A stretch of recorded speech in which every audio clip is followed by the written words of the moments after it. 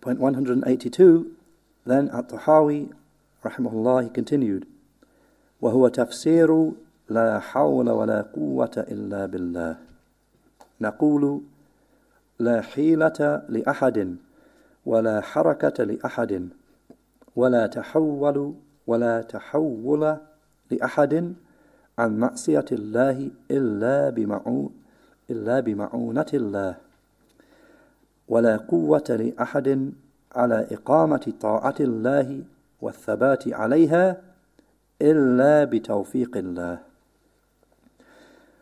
The saying of Imam At-Tahawi rahimahullah, continuing from the previous point and the one before it, he said, and this is the explanation of La hawla wa la quwwata illa billah. There is no change and no power except with Allah's aid. We say there is no maneuvering for anyone and no movement for anyone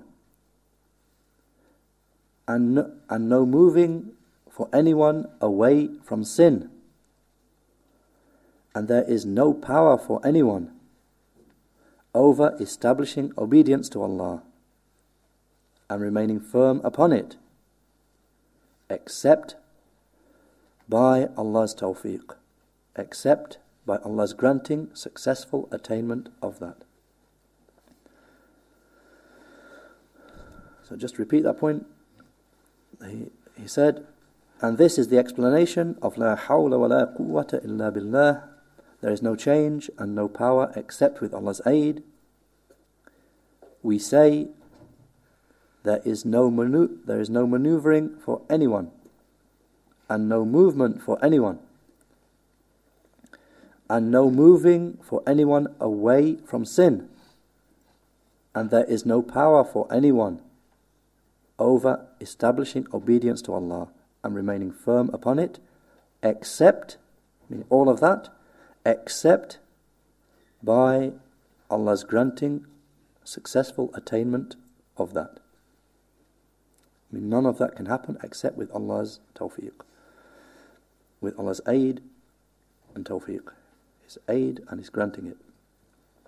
Shaykh al-Fawzan, hafidhullah, he said in explanation, La hawla means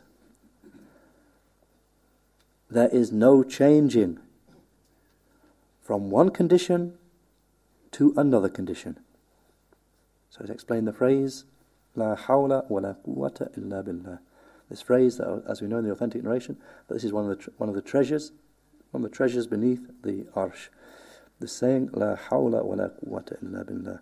So Shaykh al-Fawzan said, the first part, La hawla, means there is no changing from one condition to another condition. Illaa billaah, except with Allah, the Mighty and Majestic, and with His aid. And that cannot happen, any change from one condition to a different condition. It cannot happen except with Allah and with His i'ana, with His aid. Then he said, and likewise, he explained the second part, وَلَا قُوَّةً, and there is no power. He said, and likewise, you have no power unless Allah, the Mighty and Majestic, grants you power from His power. Then he summarizes this whole phrase, and he says and describes what's meant by this phrase. He said, what it entails, he said, so this involves submitting and freeing yourself from claiming to have the ability to change and having power.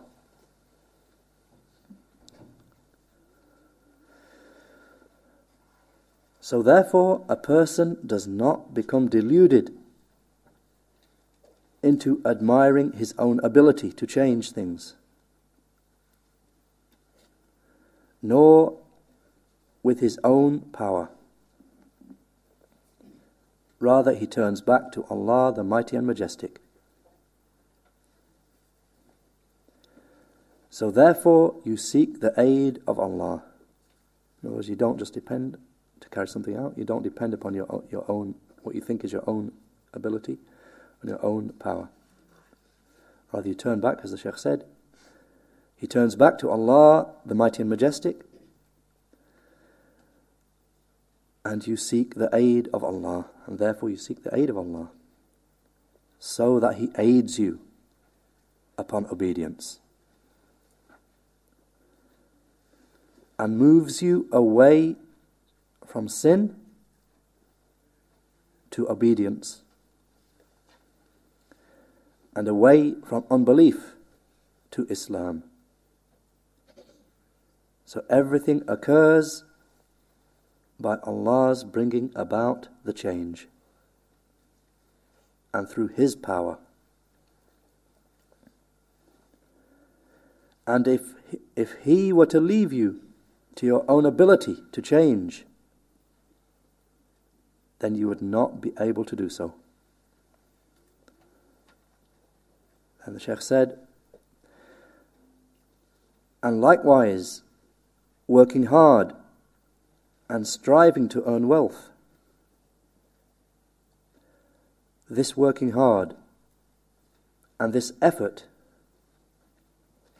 is from you. However, the grant of success and the placing of blessing in that is from Allah, the Mighty and Majestic.